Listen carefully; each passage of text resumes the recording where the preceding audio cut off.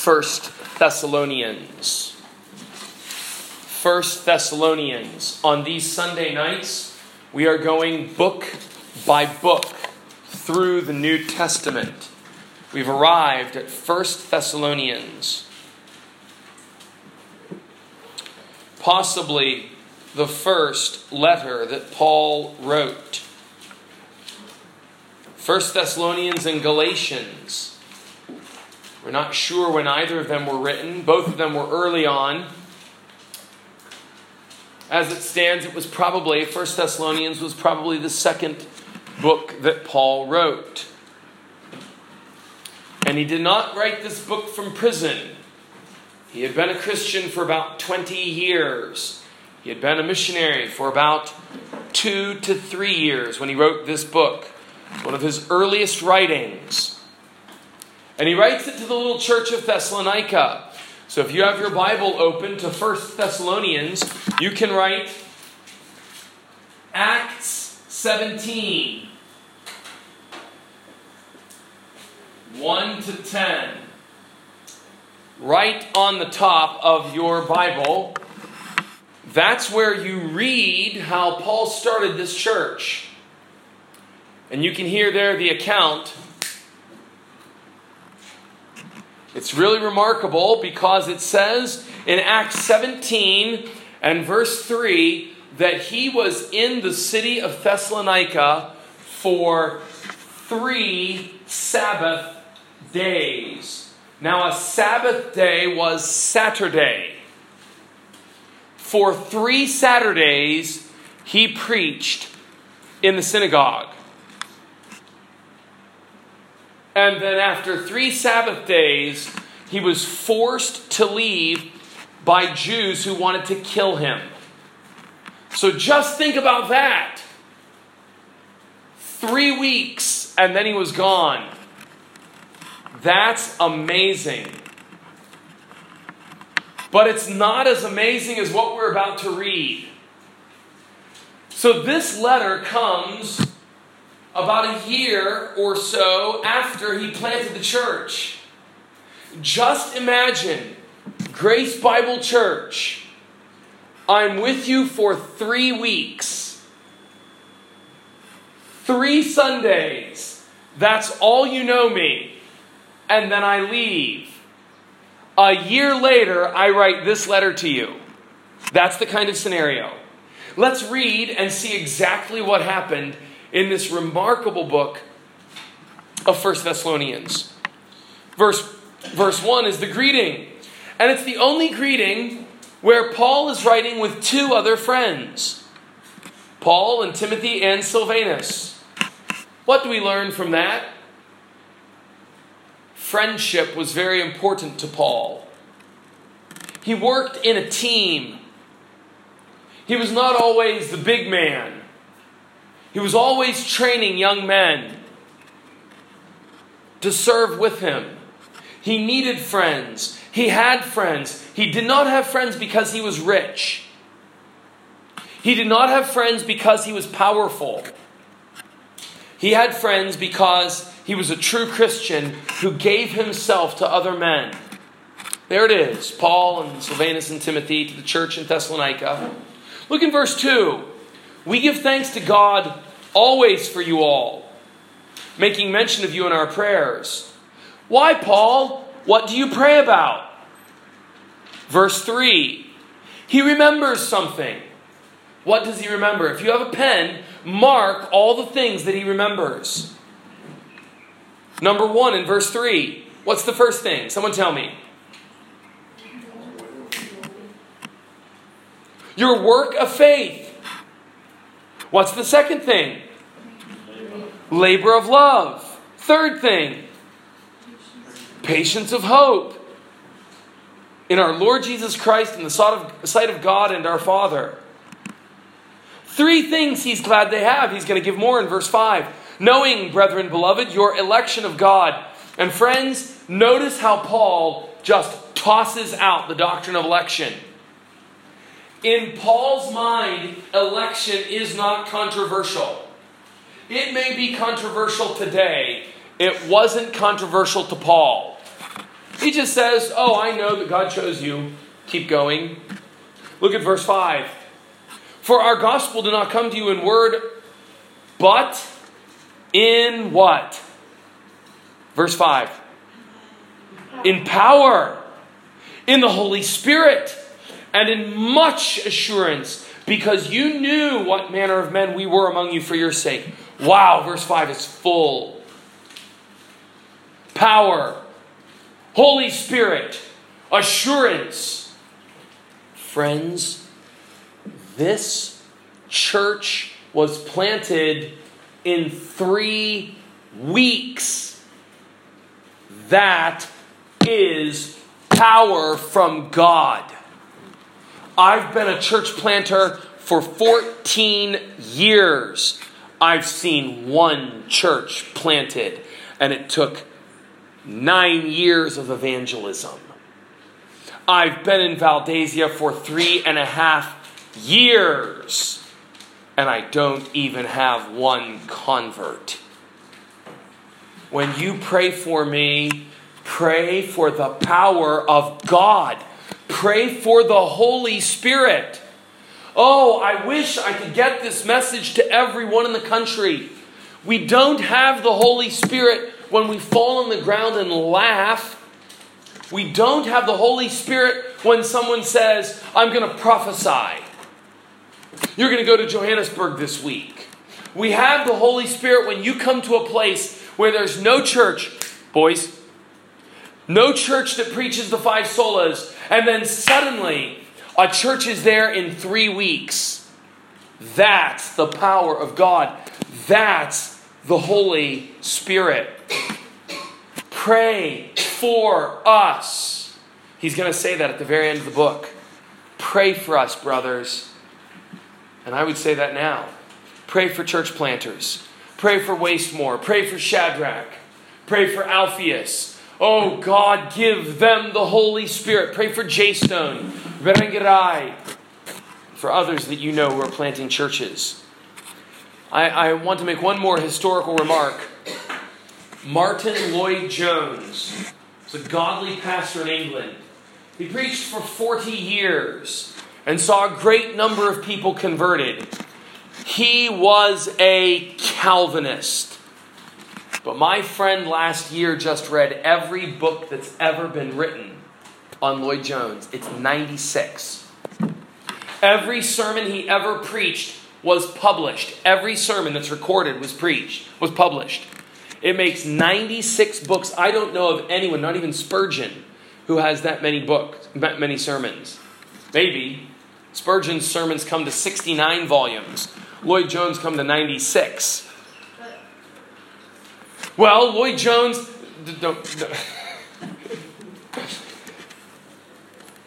That man read every single sermon of Lloyd-Jones, and he came out and said, Lloyd-Jones believed in election, but he does not mention it very much.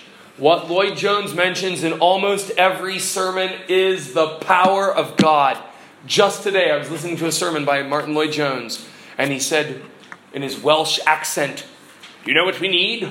We need the power of God in our churches. We need God's power. He's exactly saying verse 5. We need the power of God and the Holy Spirit. Oh, friends, pray for that. Verse 6. Here he goes. Now this is, again, things that he remembers about them. Going back to the list. So if you want to continue your list, you can mark number 4. What does he remember about them? They became followers of missionaries and of the Lord. Number 5, they received the word in much what? Affliction. Affliction. If you like to mark your Bible, you can put on the side there, suffer. 1. There's going to be a lot of them. As we go through this book tonight, I'm going to pull your attention to all the times that it says they suffered. Verse 6, the first time, it says, I remember that you received the word of God even when it was hard. They persecuted you. No one persecuted you to come here tonight.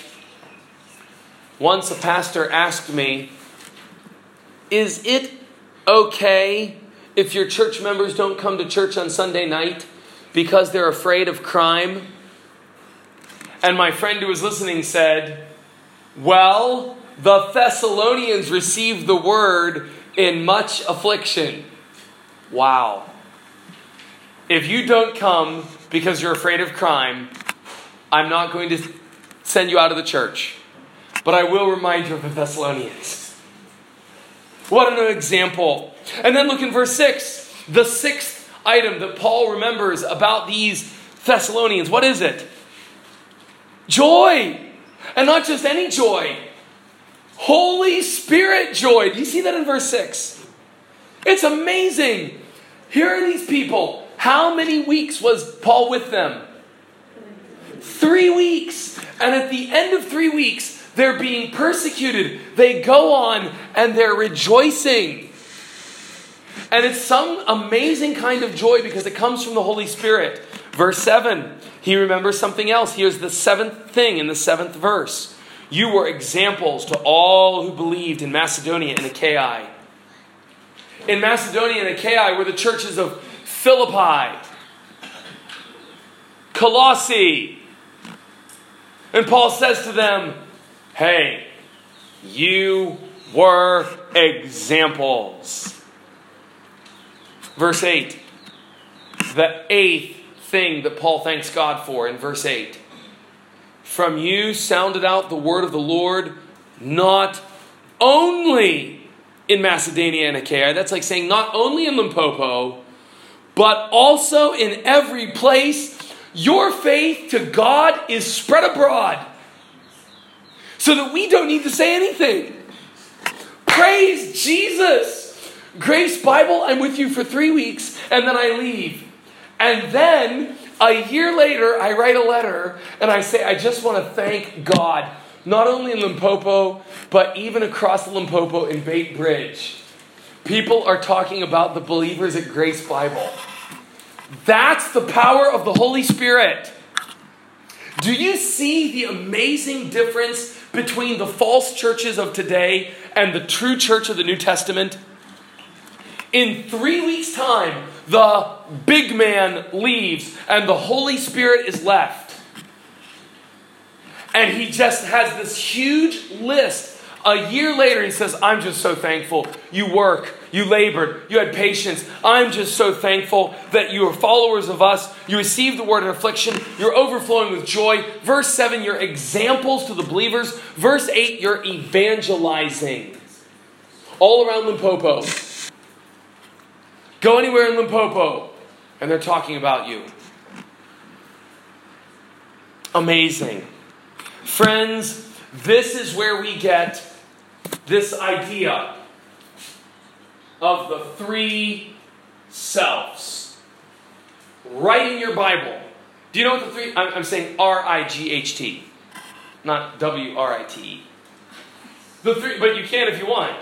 Do you know the 3 selves? Raise your hand if you know the 3 selves. Okay, we got to write these down then. Number 1, self-supporting. Self-supporting. Number 2, self-governing. Number 3, self-propagating.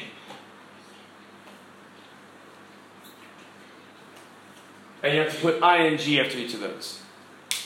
I ran out of space on the board. The 3 selves. Do you see when Paul the Apostle planted churches, he had the power of God and he planted churches that were self-supporting. They did not take their money from the big church in Antioch. Number 2, they were self-governing. There was not a denominational board. Today we were in Valdezia and we saw an enormous building. That's going to be, I was told, the regional office for the denomination for the Presbyterians. That's not what Paul did. Did Paul build a big building in Thessalonica so that all the other churches could come and answer there? He didn't do that. Thessalonica stood on its own. Their own money, their own songs, their own preaching, their own pastor, their own church discipline, their own building. They didn't look back to the church planter and say, oh, give us money, give us money. And number 3, self-propagating. It means they started new churches by themselves. Elam makes me rejoice when I see I give them no money. I don't tell them what to sing. I don't tell them what sermons to preach. And they are volunteering, not just this family, but they fill their bucky with church members every Sunday to go to Valdesia to do that. And while I was gone in the U.S., they did it. That's exactly what happened in Thessalonica. There's the 3 selves right there for you. And Paul says, these 8 items, I thank God for you because you have these 8 items. Verse 9.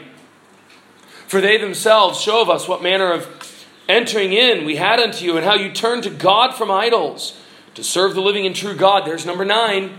They turned to God from idols.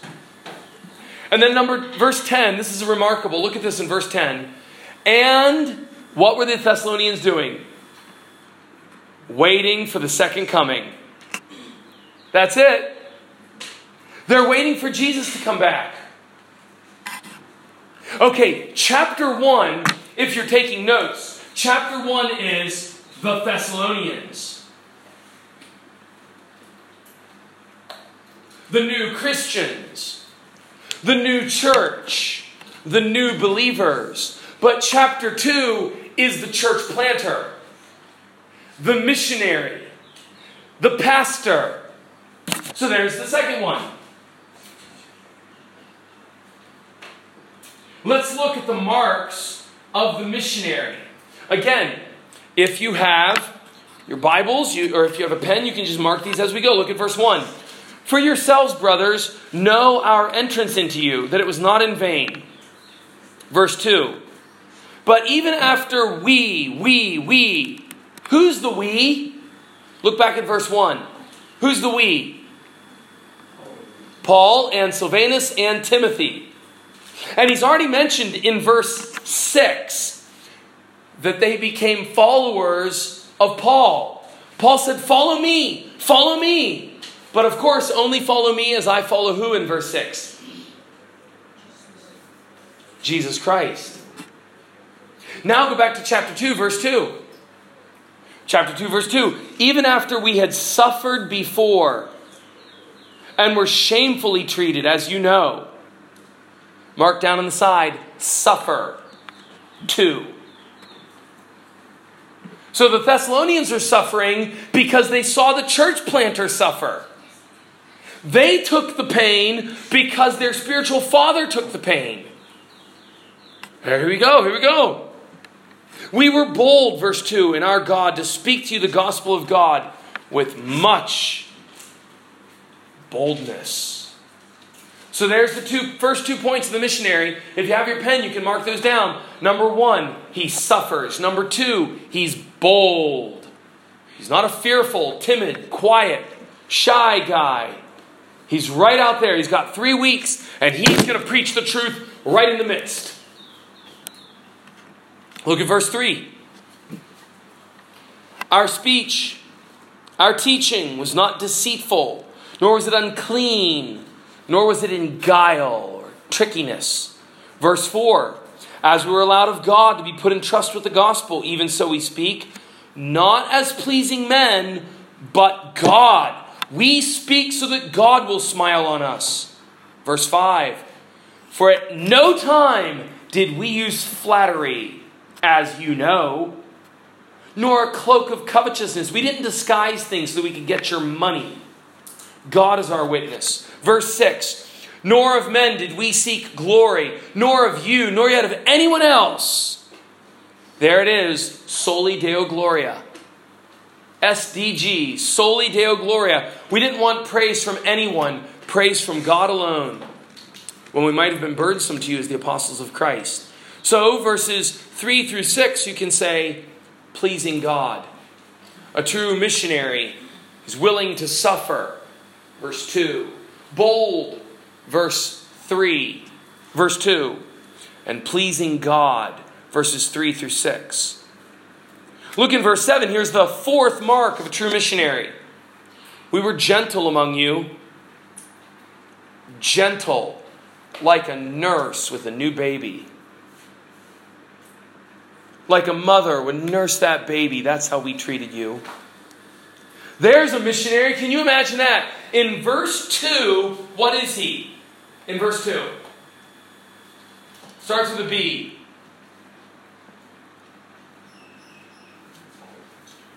Bold. When you think of bold, what do you think of? A lion. But in verse 7, what is he? Gentle. When you think of gentle, you think of a new mom, just like he wrote. A mom with a little baby, she's so gentle. That's our Lord Jesus, isn't it? He's the Lion of the tribe of Judah. And what other animal is Jesus Christ? He's the Lamb of God. And Paul's just copying from his great master. The fifth example, verse 8. Loving. So, being affectionately desirous of you, we were willing to have imparted to you not the gospel of God only, but also our own souls. You were dear to us. I could have given my life for you. I could have died for you. I loved you so much. It would have been nothing if a terrorist had come in and said, "Hey, I want a hostage." Paul would have said, "Take me." He loved those people. Do you remember in the book of Romans, he said, "I could wish that I were accursed from Christ for my brethren, my kinsmen, according to the flesh." What a loving man. Can I remind you that a loving man is not a weak man? Paul the apostle is bold. He suffers. He preaches the gospel. He's not afraid of anything. He doesn't please man. If I say something and you don't like it, I tell the truth. There was a pastor fired in America, in California this week. Why? Because he put on the sign outside his church, "Bruce Jenner is a man.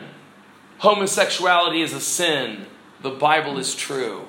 Bruce Jenner is a man who had an operation to try to become a woman. And all over America, foolish and weak people are calling this man a woman. But here was a pastor of a little church in California with some young children, and he said, he is a man.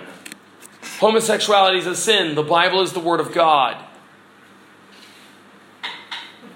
The church fired him. They should have given him a raise.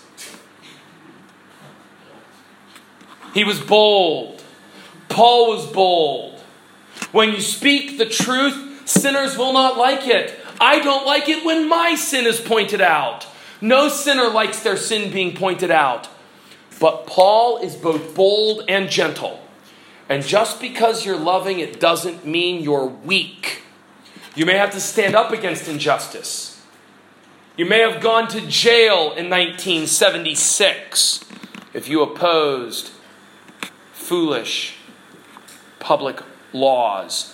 And you might go to jail in 2019 if you oppose foolish and unbiblical laws and practices. Well, Paul goes on. There's one more item. Two more items. Look in verse 9. "You remember, brothers, our labor and travail. We worked how often? How often did he work? Night and day. Any pastor who does not work harder than a businessman shouldn't be a pastor. And you shouldn't pay him if he doesn't work hard. A true pastor works night and day. A true pastor pours out his soul in labor. And it shows when he preaches. It shows because he reads books. It shows because he reads the Bible. It shows because he knows every book in the Bible. It shows because he memorizes verses. It shows because he learns new languages just to evangelize one man. I say that for some of my African brothers who with just a little bit of work could learn Shona or Sutu. For you, it would be 2-3 months of hard work, and you could speak a new language. I'm trying right now to learn Shona. It's taking me more time, but I'm not going to give up. I was just evangelizing a Shona man yesterday. This man works laboring night and day. Why?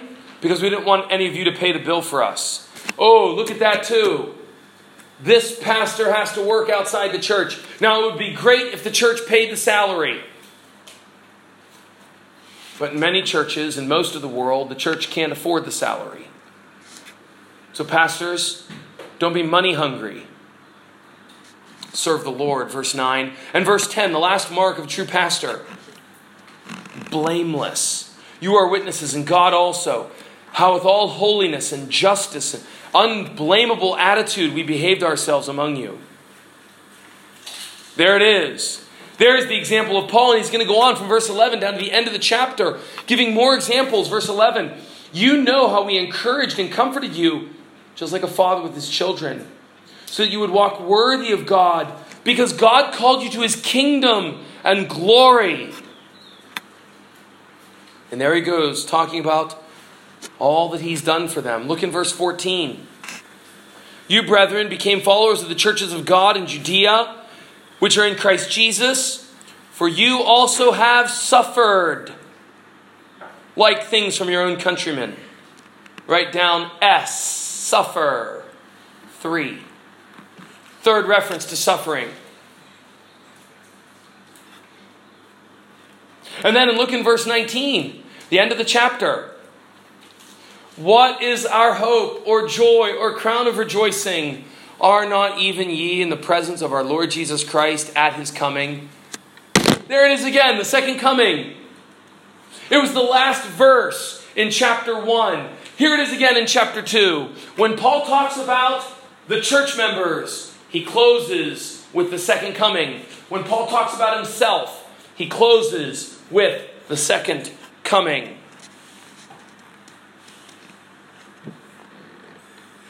Now he goes into chapter 3. He wants to come to visit them. So he's going to tell them about his future plans. Verse 3. Wherefore, when we could no longer forbear, we thought it good to be left at Athens alone. And we sent Timothy, our brother and minister of God, to establish you and comfort you concerning your faith. Notice that. Paul sends another pastor to check on them. Paul maintains the work that was done. He makes sure that it doesn't fall apart. He sends a Christian to encourage them, comfort them. It doesn't sound like they need very much comfort. It sounds like they're model Christians. But he sends a Christian brother. And then later he's going to come to them. Look at verse 3. So that no man would be moved by these sufferings, these afflictions. For yourselves know that we are appointed to this. Mananiko, can you please read verse 3? Let no one be moved by these afflictions, for you yourselves know that we are destined for this. Destined for this. Church, hear me. You are destined for suffering. You're not destined to live your best life now. You're not destined to have comfort. This is the fourth reference to suffering in the book. And Paul said, I'm sending Timothy to you to encourage you because you're going to suffer. I'm telling you, it's going to come. And to Timothy, he wrote about 14 years later, and everyone who lives a godly life will suffer persecution. 2 Timothy chapter 2.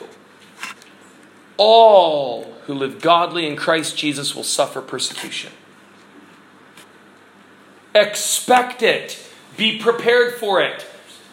Put on your bumper sticker, 2019, the year of suffering. And then in small letters, to which you were destined. God has not chosen you to be the rich and the healthy and the happy. He's chosen us to suffer. Now I thank God that He gives us often great times of comfort and prosperity. But don't count that as the normal part of the Christian life. If you have a job, thank Jesus. If you have cold drink, thank Jesus. but the normal Christian life is hardship. Don't say, last year was so hard. Say, last year was normal.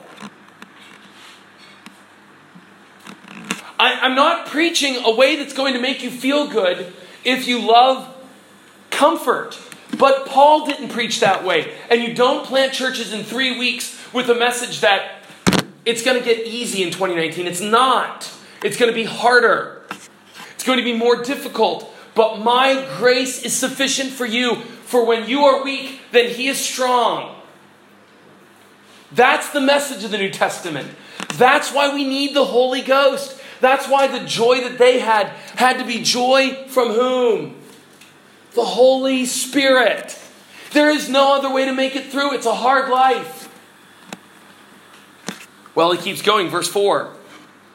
When we were with you, we told you before, we should suffer tribulation, even as it came to pass, and you know. See, Paul told them, he's only there for 3 weeks. What do you think he talked about? From the very beginning, he said, your life's going to be hard. Just know it up front. It's going to be hard. Do you think this is the message in the big churches today? Do you think this is the message that they're preaching in the popular churches? But this is the message that Paul preached. He was only there for 3 Sundays. You say, Paul, you only have 3 sermons to give. Save the one about suffering. Save it for sermon number 4. Paul says, no. If I only get 3 chances to preach, suffering is going in there. That's amazing. He said, I told you about it. We told you before it happened. Don't say we didn't warn you. Don't say we were like Joel Osteen, your best life now. Say we told you the truth. Verse 5. For this cause, when I could no longer endure, I sent to know your faith, lest by some means the tempter, Satan, had tempted you, and our labor be in vain. And do you notice what Satan does there? He tempts them to quit when life is hard. And this year is going to be hard for you, Alvina. And Satan is going to come to you and say, you don't feel well. Oh, just quit.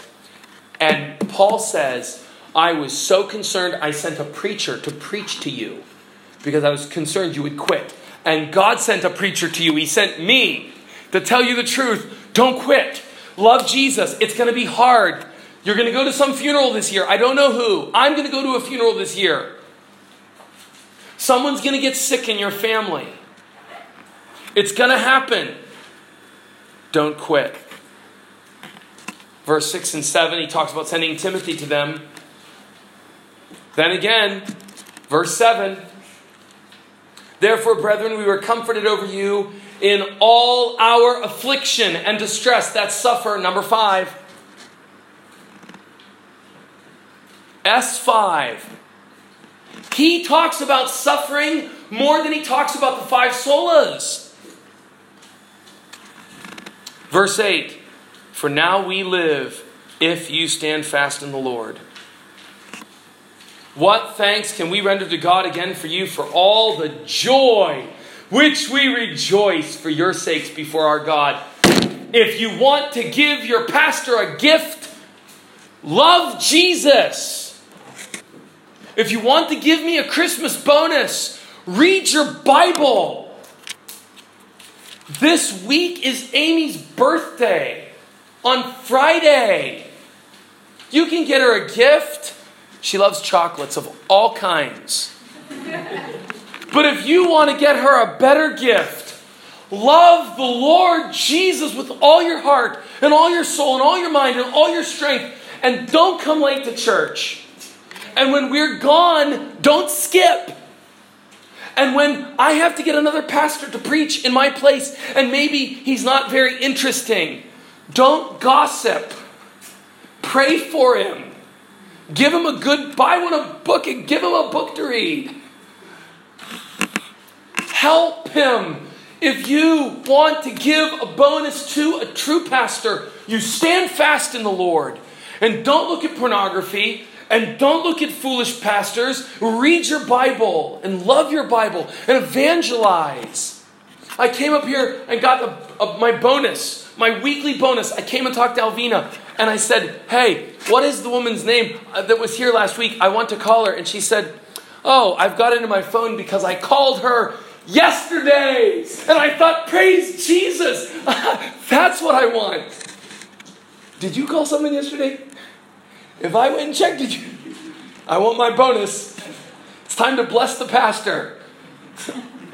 I want to bless the pastor. Start calling people and telling them about Jesus.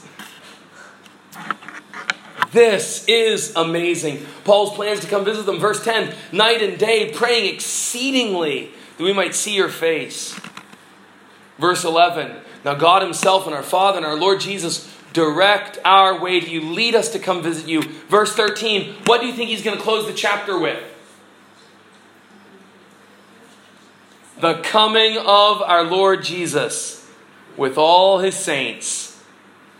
That's it. The third time, Paul ends every argument with the second coming. Chapter 4, now he's going to go. Okay, do you remember the past I told you? There's two things in Paul's sermons, or in Paul's letters. Doctrine and practice. Do you remember that before? I told you, Galatians 1-4 is doctrine. Galatians 5 and 6 is practice. Ephesians 1-3 is doctrine. Ephesians 4-5-6 is practice. Colossians 1 and 2 is doctrine. Colossians 3 and 4 is practice. Romans 1-12 is 1-11 is doctrine. 12-16 is practice. Here we go again. 1 Thessalonians, chapters 1-3, doctrine. Chapters 4 and 5, practice. Although chapters 1, 2, and 3 were very loose doctrine. Now let's see the practical application. Chapter 4, verse 1. We beseech you, brethren, and exhort you by the Lord Jesus, as you have received of us how to walk, and to please God, abound more and more. Again, remember what we saw last week from Colossians 3, verse 5. Put to death all your sins. And right here in verse 1, he says, do you remember all the good things you saw me do? I want you to work harder and harder at doing them. Do you see, he does not teach, just relax, just believe in Jesus, and all your sins will go away. He doesn't talk that way. And there is a group of Reformed pastors today, they talk all their time about justification by faith. Christ did it all. Christ did it all. And that's true.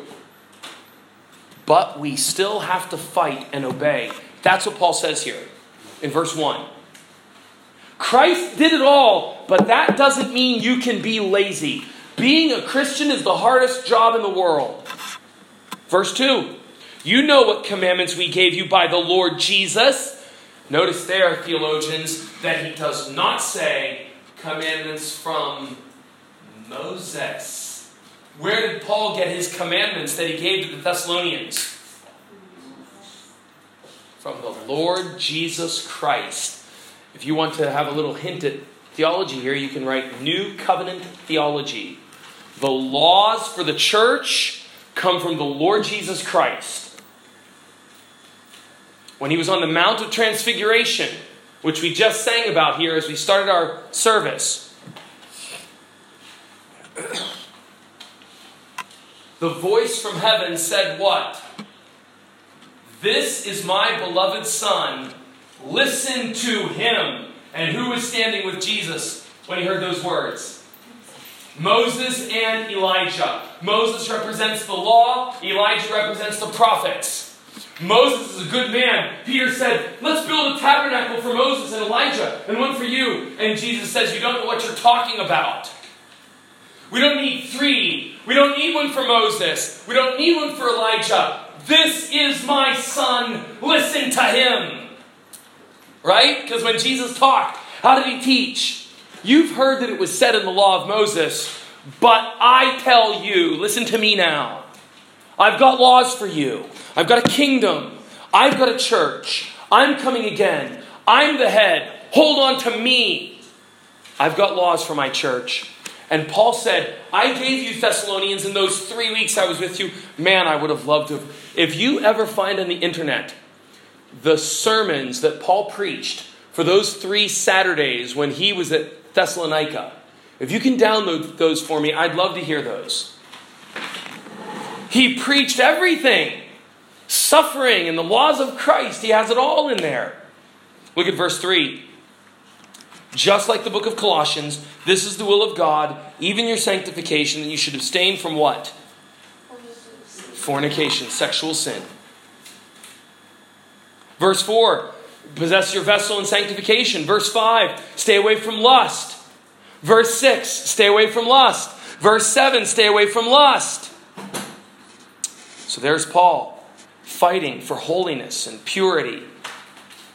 Then in verse 9, brotherly love. Verse 11, laziness. Work hard. Work with your own hands, just like we commanded you. Don't ask for handouts. Verse 11. The kind of man who always looks for handouts is the kind of man who will always be poor. And Paul tells them right here, don't do it. Work hard. And you're going to wait. Next week we're going to see he's going to tell this same church, if you don't work, you can't even eat. Same church. Next week. Verse 12. So you can walk honestly toward those who are without and may have lack of nothing. You're supposed to work hard so you have enough money to pay for your kids. You're not supposed to look to the government. You're not supposed to look to the church. You're not supposed to look to your uncle. I understand we all go through hard times. If I was in a car accident this week and I was stuck in a wheelchair, I hope that all of you would help because I would need help. We would need financial help. We would need help in our home. But that's an unusual circumstance. If you see a man that it seems like every 3 months, he's back in trouble. He can't get out of this. He's not obeying Paul's command. Needy people are exhausting. If I'm always needy, I need help, I need help, I need help. How are you ever going to put your time on evangelism? Prayer. Evangelism takes a lot of work and money. How are we going to do it? If the whole time, this woman's always got a problem. That guy, he's always, this thing's going on with him. And Paul warns them about this. He's going to warn them again in verse 14. Chapter 5, verse 14. But let's keep moving here. But then look what he does here. Again in chapter 4, he goes back to the second coming. Verse 13. I don't want you to be ignorant, brothers, concerning the ones who are asleep. That's the way Paul always likes to talk about death. You're just sleeping. Why? I don't want you to cry like the other people. They're just sleeping. If I die, don't cry. Unless it's hard for you. Rejoice, I'm with Jesus. If you die, maybe we will cry because we do love you. But we cry for ourselves then. Cry for ourselves, not like the world. They have to weep because they don't know what's happened to that person. Verse 14, if we believe that Jesus died and rose again, he will come back. Verse 15, the ones who are alive and remain will not go first. It's the one who are dead. Those go first. Verse 16, the Lord will come down from heaven with a shout, with the voice of the archangel, and with the trumpet of God. And the dead in Christ rise first. Verse 17, then the ones who are alive and remain will be caught up together with them in the clouds to meet the Lord in the air. And in that way we will always be with the Lord. Now friends, I ask you, when does that happen? He's coming back in the clouds. He's calling us up to the clouds. And then we're going to be with the Lord forever. When does that happen? If he comes down to earth, why doesn't it say he comes to earth? If he comes to earth, why does he call us to the clouds? This passage is the longest passage in Scripture of what we call the rapture. The catching away of God's people. And I believe, as I mentioned back in September, that in this passage, Jesus will come back and take his people to be with him. And then after some time, after the Great Tribulation, he will come back with all of his saints. And that's what's held in Revelation 19. Revelation 19 does say that he comes back, and he comes right down to the earth. Revelation 19, he comes back on a white horse with all the armies of heaven. He comes down to earth, and every eye on earth sees him. But here it says he calls us to the clouds. Well, chapter 5, verse 1, he keeps going. And notice this. This is really remarkable. Chapter 5, verse 1. Of the times and the seasons, brothers, you don't have any need that I write to you. Why? Verse 2, because you already know perfectly about them. You know that when the day of the Lord will come as a thief in the night. You know that when they say peace and safety, then sudden destruction will come upon them. Verse 4, you brothers are not in darkness, so the day will come on you and you'll be surprised. That means, listen to this, Christians, that means that in 3 weeks' time, Paul taught them about the second coming. Again, there is an idea going around in churches that the teachings on the second coming aren't very important. And we can just put them off and kind of play with each other and laugh. And, well, we know Jesus is coming back, but we don't think about it very much. Paul had 3 weeks to preach to the Thessalonians. And he taught them about the second coming. We know that because verse 2 says, you yourselves already know it. You guys already know this. How did they know it? Paul taught them. When Paul was here those 3 weeks, he taught them so many things. He taught them about suffering. He taught them about the gospel. He taught them about the 3 selves. He taught them everything. Well, he goes on. Verse 8. And by the way, this is remarkable. 12 years before the armor of God is mentioned in Ephesians, it's mentioned here in verse 8. But let us who are of the day be sober, putting on the breastplate of faith and love, and for a helmet, the hope of salvation. It's almost as if Paul thought about it. He has 2 parts of the armor here, and then in the letter to the Ephesians, he gets 6 parts. So his theology grew. Verse 9, God has not appointed us to wrath, but to obtain salvation by our Lord Jesus Christ.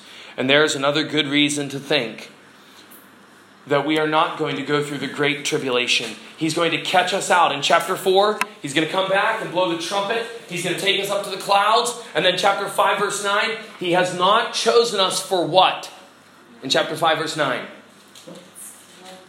Wrath.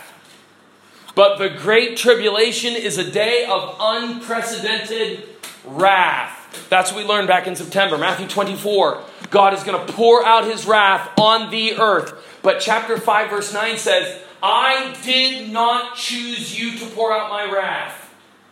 That's one more reason to think that this coming in chapter 4 is a rapture before the second coming. Well, he gets ready to close, and he closes with encouraging them about their pastors. Verse 11, wherefore comfort yourselves together and build each other up, even as also you are doing. Verse 12, we beseech you, brothers, to know the ones who labor among you and are over you in the Lord and admonish you. That's your pastors. That means that Paul told the Thessalonians, know your pastors, respect them. In verse 13, respect them very highly in love for their work's sake. And be at peace among yourselves. Don't fight all the time. Your pastor is not a dictator. He only has the authority that's in the Bible. But when possible, do what he says. He is not the dictator. He cannot tell you how many children to have. He cannot tell you where to move and where to live and what job to take. He can't even tell you how much money to give. He doesn't have those powers. But he can preach the Bible. And when he preaches the Bible, thank him and love him, because a true pastor is uncommon. There's not many in this town. Verse 14, we encourage you, brothers, warn those that are out of control, comfort the feeble-minded, support the weak, be patient toward all men. Remember this, brothers and sisters. In the church, there are people who are out of control. In the church, there are some people who are feeble-minded. They're not very strong with doctrine. There are some people who are weak. And then just be patient toward everyone. Some people are going to make you mad. Just be patient. Verse 15, don't give evil back for evil. Follow what is good. Verse 16, rejoice forever. Verse 17, pray without ceasing. Verse 18, give thanks in everything. That is God's will. If you want to know God's will, don't sleep with someone to whom you're not married, and give thanks all the time. That's chapter 4, verse 3, and chapter 5, verse 18. Verse 19, do not quench the spirit. Verse 20, do not despise prophecies. Verse 21, and just in case I can hear the charismatics saying, oh, look there, prophecy, prophecy. Verse 21, test them, check them. A lot of prophecies are a bunch of rubbish. Test all the prophecies and only hold on to what? Verse 21. The good ones. There's a lot of bad ones out there. Now, don't hate prophesying, but don't just test it, check it. There's a lot of fakes out there.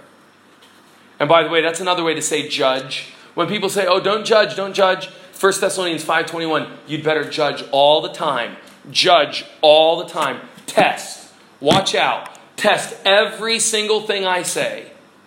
Test it with Scripture. Verse 22, abstain from all appearance of evil, and the very God of peace will make you holy. And then verse 25, brethren, pray for us. Greet all the brethren with a holy kiss. We don't have to kiss one another today. That's just a cultural trend. But we do have to show that kind of love. Let me ask you, Lloyd, do you love me enough to come very near to me like people have to do when they kiss? Do you love me enough to come really into my life and find out how my children are doing? That's what Christians should be like. You should find out how you're doing. They should know and love you more dearly than your relatives. Well, here's this wonderful epistle. So much in it. Every week I tend to think each one's better. May the Lord give us help to love the Word of God. Let's close in prayer.